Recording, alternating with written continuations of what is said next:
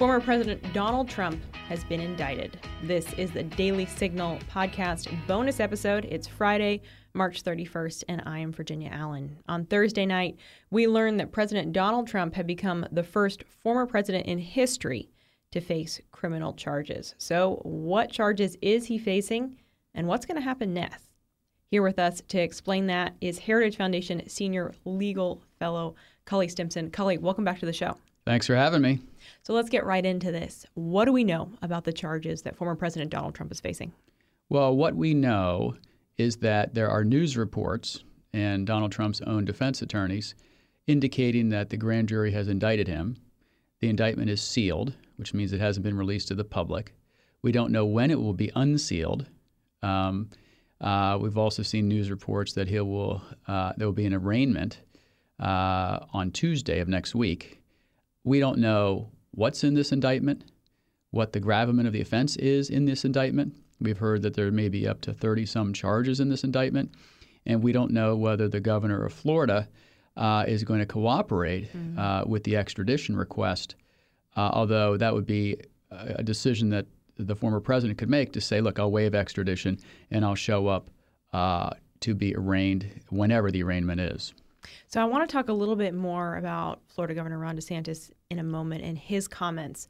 But what is likely going to play out here? I mean, are we going to see Trump in handcuffs and put behind bars? I think it's really important not to get ahead of the facts and the story here. We don't know what we don't know, to quote my old boss, Don Rumsfeld. In a typical case, and this is not a typical case, where it's a misdemeanor or low-level felony, somebody's not going to be put in handcuffs. There's not going to be a perp walk. It's happening right now as we speak across this country, people being charged with misdemeanors. The Rubicon that's been crossed, however, is indicting a former president. Whether it's a misdemeanor or felony, that is a huge deal. And that will have ramifications down the road for this president who's currently in office, former presidents, and future presidents. And it's a really bad precedent. Yeah. Cully, in your career, you've indicted dozens of cases.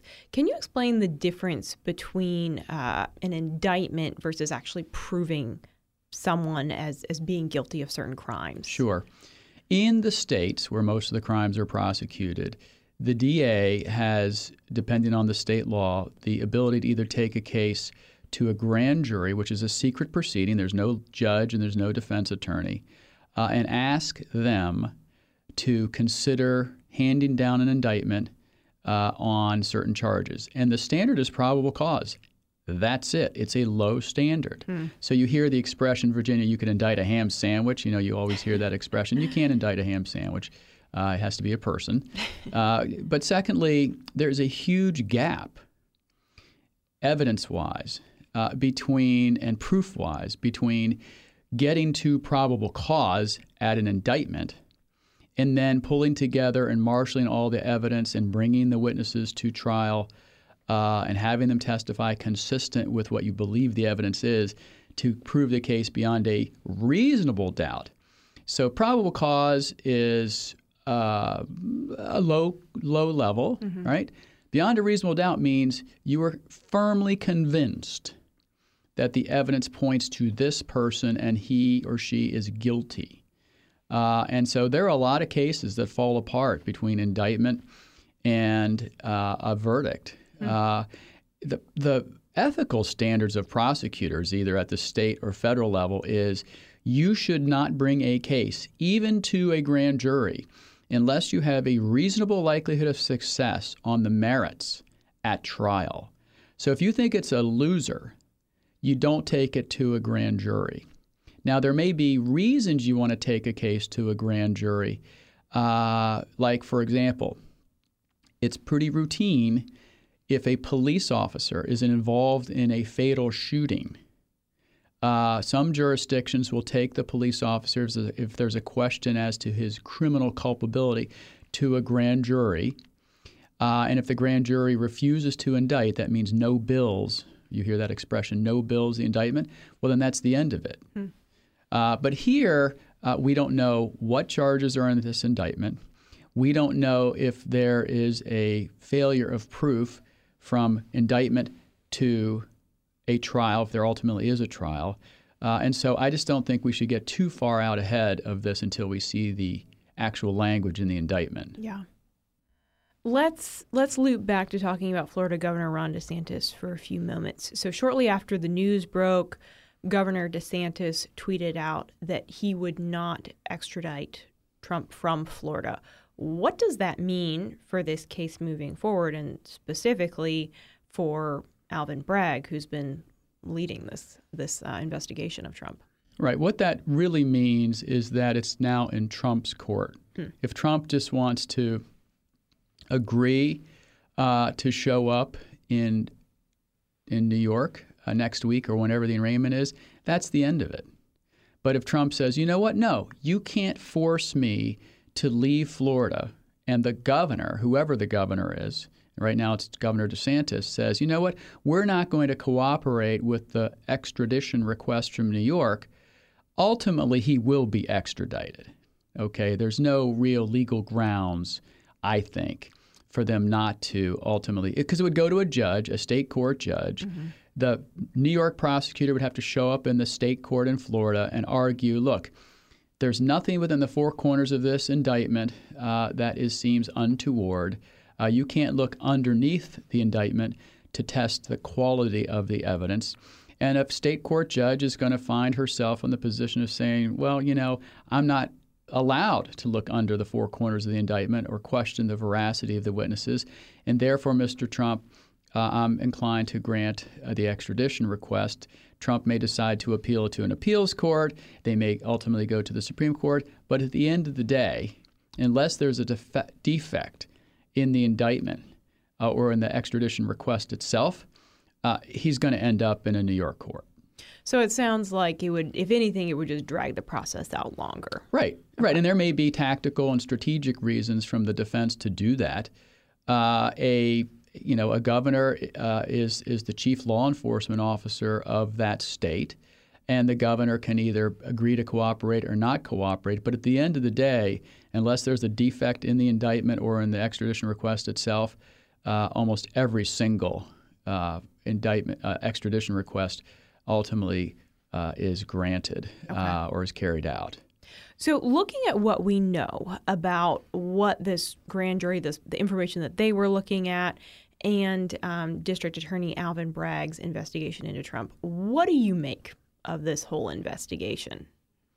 Well, first off, we have a whole chapter in our upcoming book on rogue prosecutors about Alvin Bragg. He's one of the 8 prosecutors we talk about. Alvin Bragg is a Soros-bought and paid-for rogue prosecutor. He has refused to prosecute entire categories of misdemeanors in his jurisdiction. He's watered down most felonies to misdemeanors. So it takes a lot of chutzpah to indict somebody for essentially a Scrivener or bookkeeping error for an alleged incident that occurred almost a decade ago. But the theory is we understand it from public reports, and we won't know, Virginia, until we actually read the words in the indictment. Yeah. But let's just go with the stuff that's out in the public domain. Sure. Is that Donald Trump's then lawyer, Michael Cohen, engaged in a legal settlement with Stormy Daniels and paid her money consistent with that legal settlement so she would not air a prior relationship of some sort with the then candidate, or I was actually not even a candidate, Donald Trump, back in 2006, I think. And legal settlements happen all the time. It happens in Congress. It happens in the media. It happens in corporations. I mean, people engage in legal settlements every day. And later on, the Justice Department investigated, and so did the Federal Election Commission investigate, whether or not that $130,000 in that legal settlement was actually an illegal campaign donation that should have been reported on his campaign-related finance reports as he was running for president. And they opened an investigation, and both the Justice Department and the FEC closed those investigations without taking any action. So there were no federal crimes or offenses alleged. The theory here is that even though the entity that has the job of looking to see whether there's a federal election fraud or campaign-related finance lack of disclosure, even though they waved off on it. At the state level, he should have kept better bookkeeping. And therefore, that's a state misdemeanor, and they're trying to turn this state misdemeanor into a state felony. Wow. And so I'm going to be really interested in reading the language of how they get from A to B to C in this, because essentially it's a bookkeeping theory that he should have reported on his state business records a bookkeeping numerical number of $130,000, and somehow that violated state law. Now, when you have 30-some charges, maybe there are other things out there related to other aspects of the Trump legal business organizations. So we just don't know what else is there. But if the whole focus of this indictment is on this bookkeeping error, and by the way, the state has no jurisdiction to look into presidential or federal office holders or candidates' money payments. State can look at state office holders or state candidates, but the Fed stuff that happened at the Fed level, the stuff that happened with his presidential run, the state has no say in that, and especially when the federal government and the FEC waved off on that. So why do you think Alvin Bragg is pursuing this? I mean, that, correct me if I'm wrong, but that's a term that you've sort of coined, is rogue prosecutor. And you've done so much work on rogue prosecutors. You mentioned your forthcoming book. What do we know about Alvin Bragg's possible motives here? And if he is an individual who has said, I am not going to prosecute certain misdemeanor crimes in the name of equity, in the name of social justice, why is he prosecuting this one? No clue. And yes, Zach Smith and I, my co-author in our book and all of our scholarship for the last 3 years, coined the term rogue prosecutor. But you can't really get into the mind of why Alvin Bragg decided to do this. And by the way, Alvin Bragg hired a former federal prosecutor who did white-collar crime from the Southern District of New York in the U.S. Attorney's Office into his office specifically to investigate Trump and this bookkeeping Scrivener error and this payment to Stormy Daniel under this legal settlement. And when Alvin Bragg had some skepticism about bringing these charges, this person quit in a peak of anger. And he wrote a book that came out in February, some title like, U.S. versus or something against Trump, a tell-all book explaining why Alvin Bragg should have indicted Trump.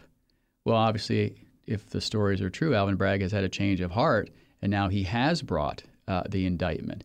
We don't know if any additional evidence has been developed during the grand jury process. So it looks, at least from this book and from the news reports, that Alvin Bragg had some skepticism, as he should have, about indicting him in the first place for this bookkeeping error.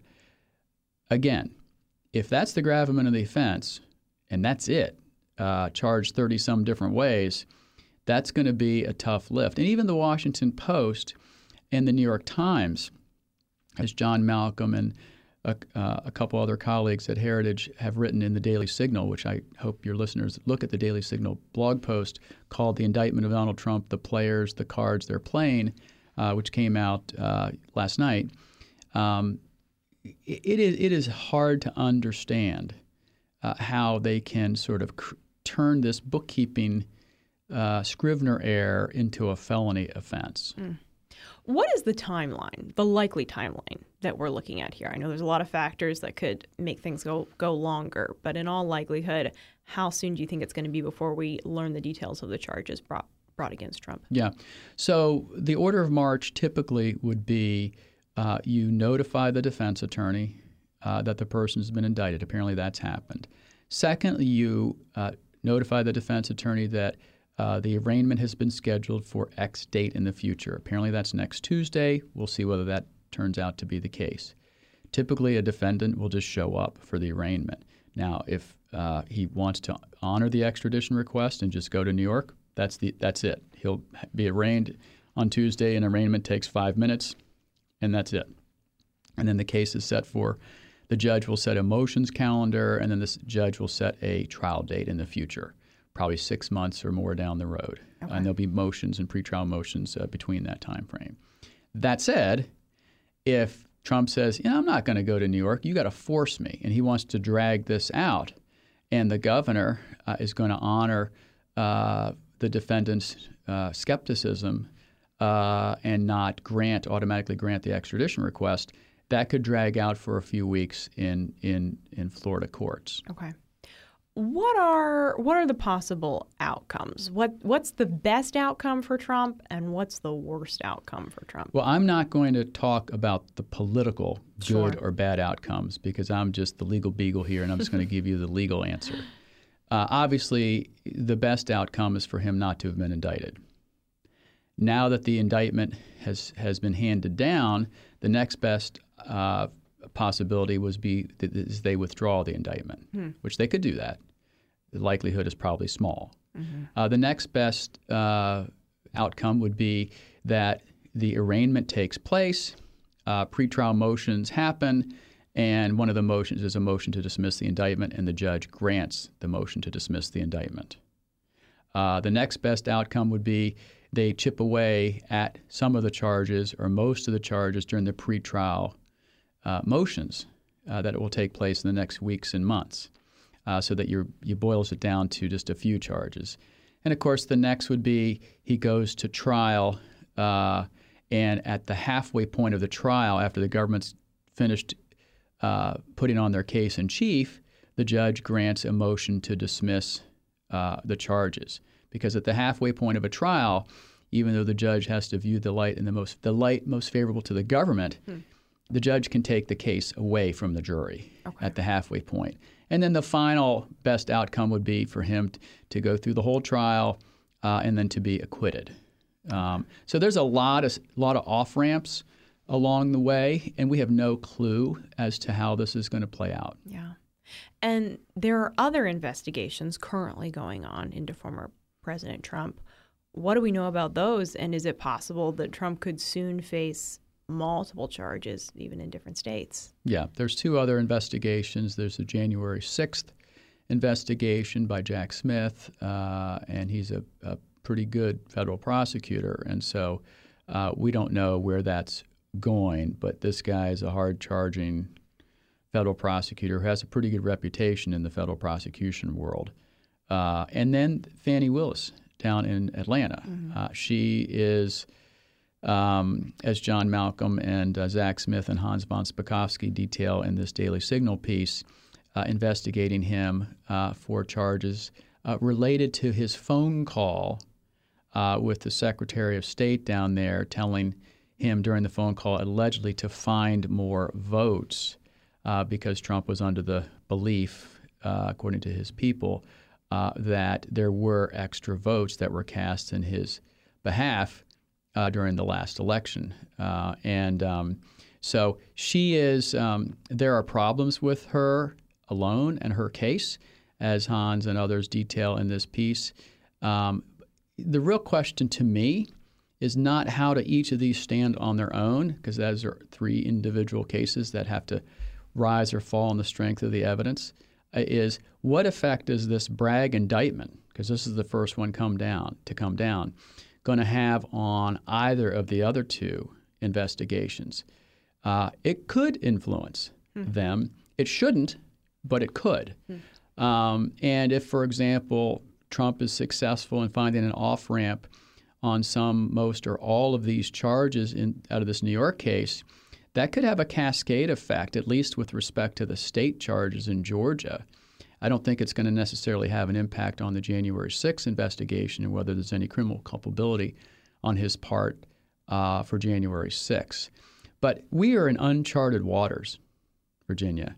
I mean, there is a reason that people exercised prudence and judgment for the past couple hundred years and did not indict former presidents on anything. That's not to say a former president is above the law, but when you're indicting somebody on a bookkeeping matter related to a legal settlement that happened a long, long time ago, what comes immediately to mind is what's really going on here? I mean, politics creeps into this at the very least. Yeah. And so we don't know at this point, because the indictment hasn't been unsealed, whether this thing is laughable or whether it has legs. So it's important to just take a deep breath and wait to see the indictment. And it may not even be a speaking indictment. A speaking indictment, which is a term of art that lawyers use, is an indictment that not only says you are charged with X, but then it has paragraph and paragraph and paragraph explaining what happened and how you got to that charge. It could just be you're charged with this, you're charged with this, you're charged with this. On the federal side, the practice is to do a speaking indictment. On the state side, sometimes you don't do a speaking indictment. So we have to see not only what he's charged with, but how much the indictment actually alleges in terms of whether it speaks to the broader issues or whether it's just the charge. If you were one of Trump's lawyers, what would you be doing right now? Well, I'd be waiting to see what the indictment says. Okay. And I'd be telling everyone else to calm down and take a deep breath. And then I would have make sure that the political types who advise him do whatever the political types do. I don't play in that world. Yeah. But as the lawyer, you have to be cool, calm, and collected. You have to be forthright, honest, and direct with your client. You have to explain that we don't know what we don't know.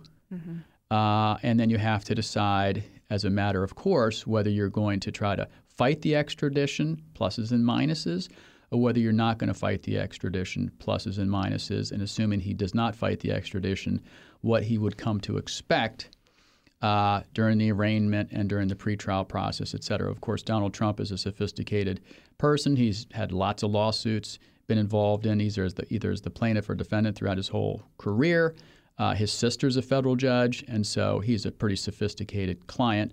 But still, it's important as the lawyer to explain to your client what the future looks like legally.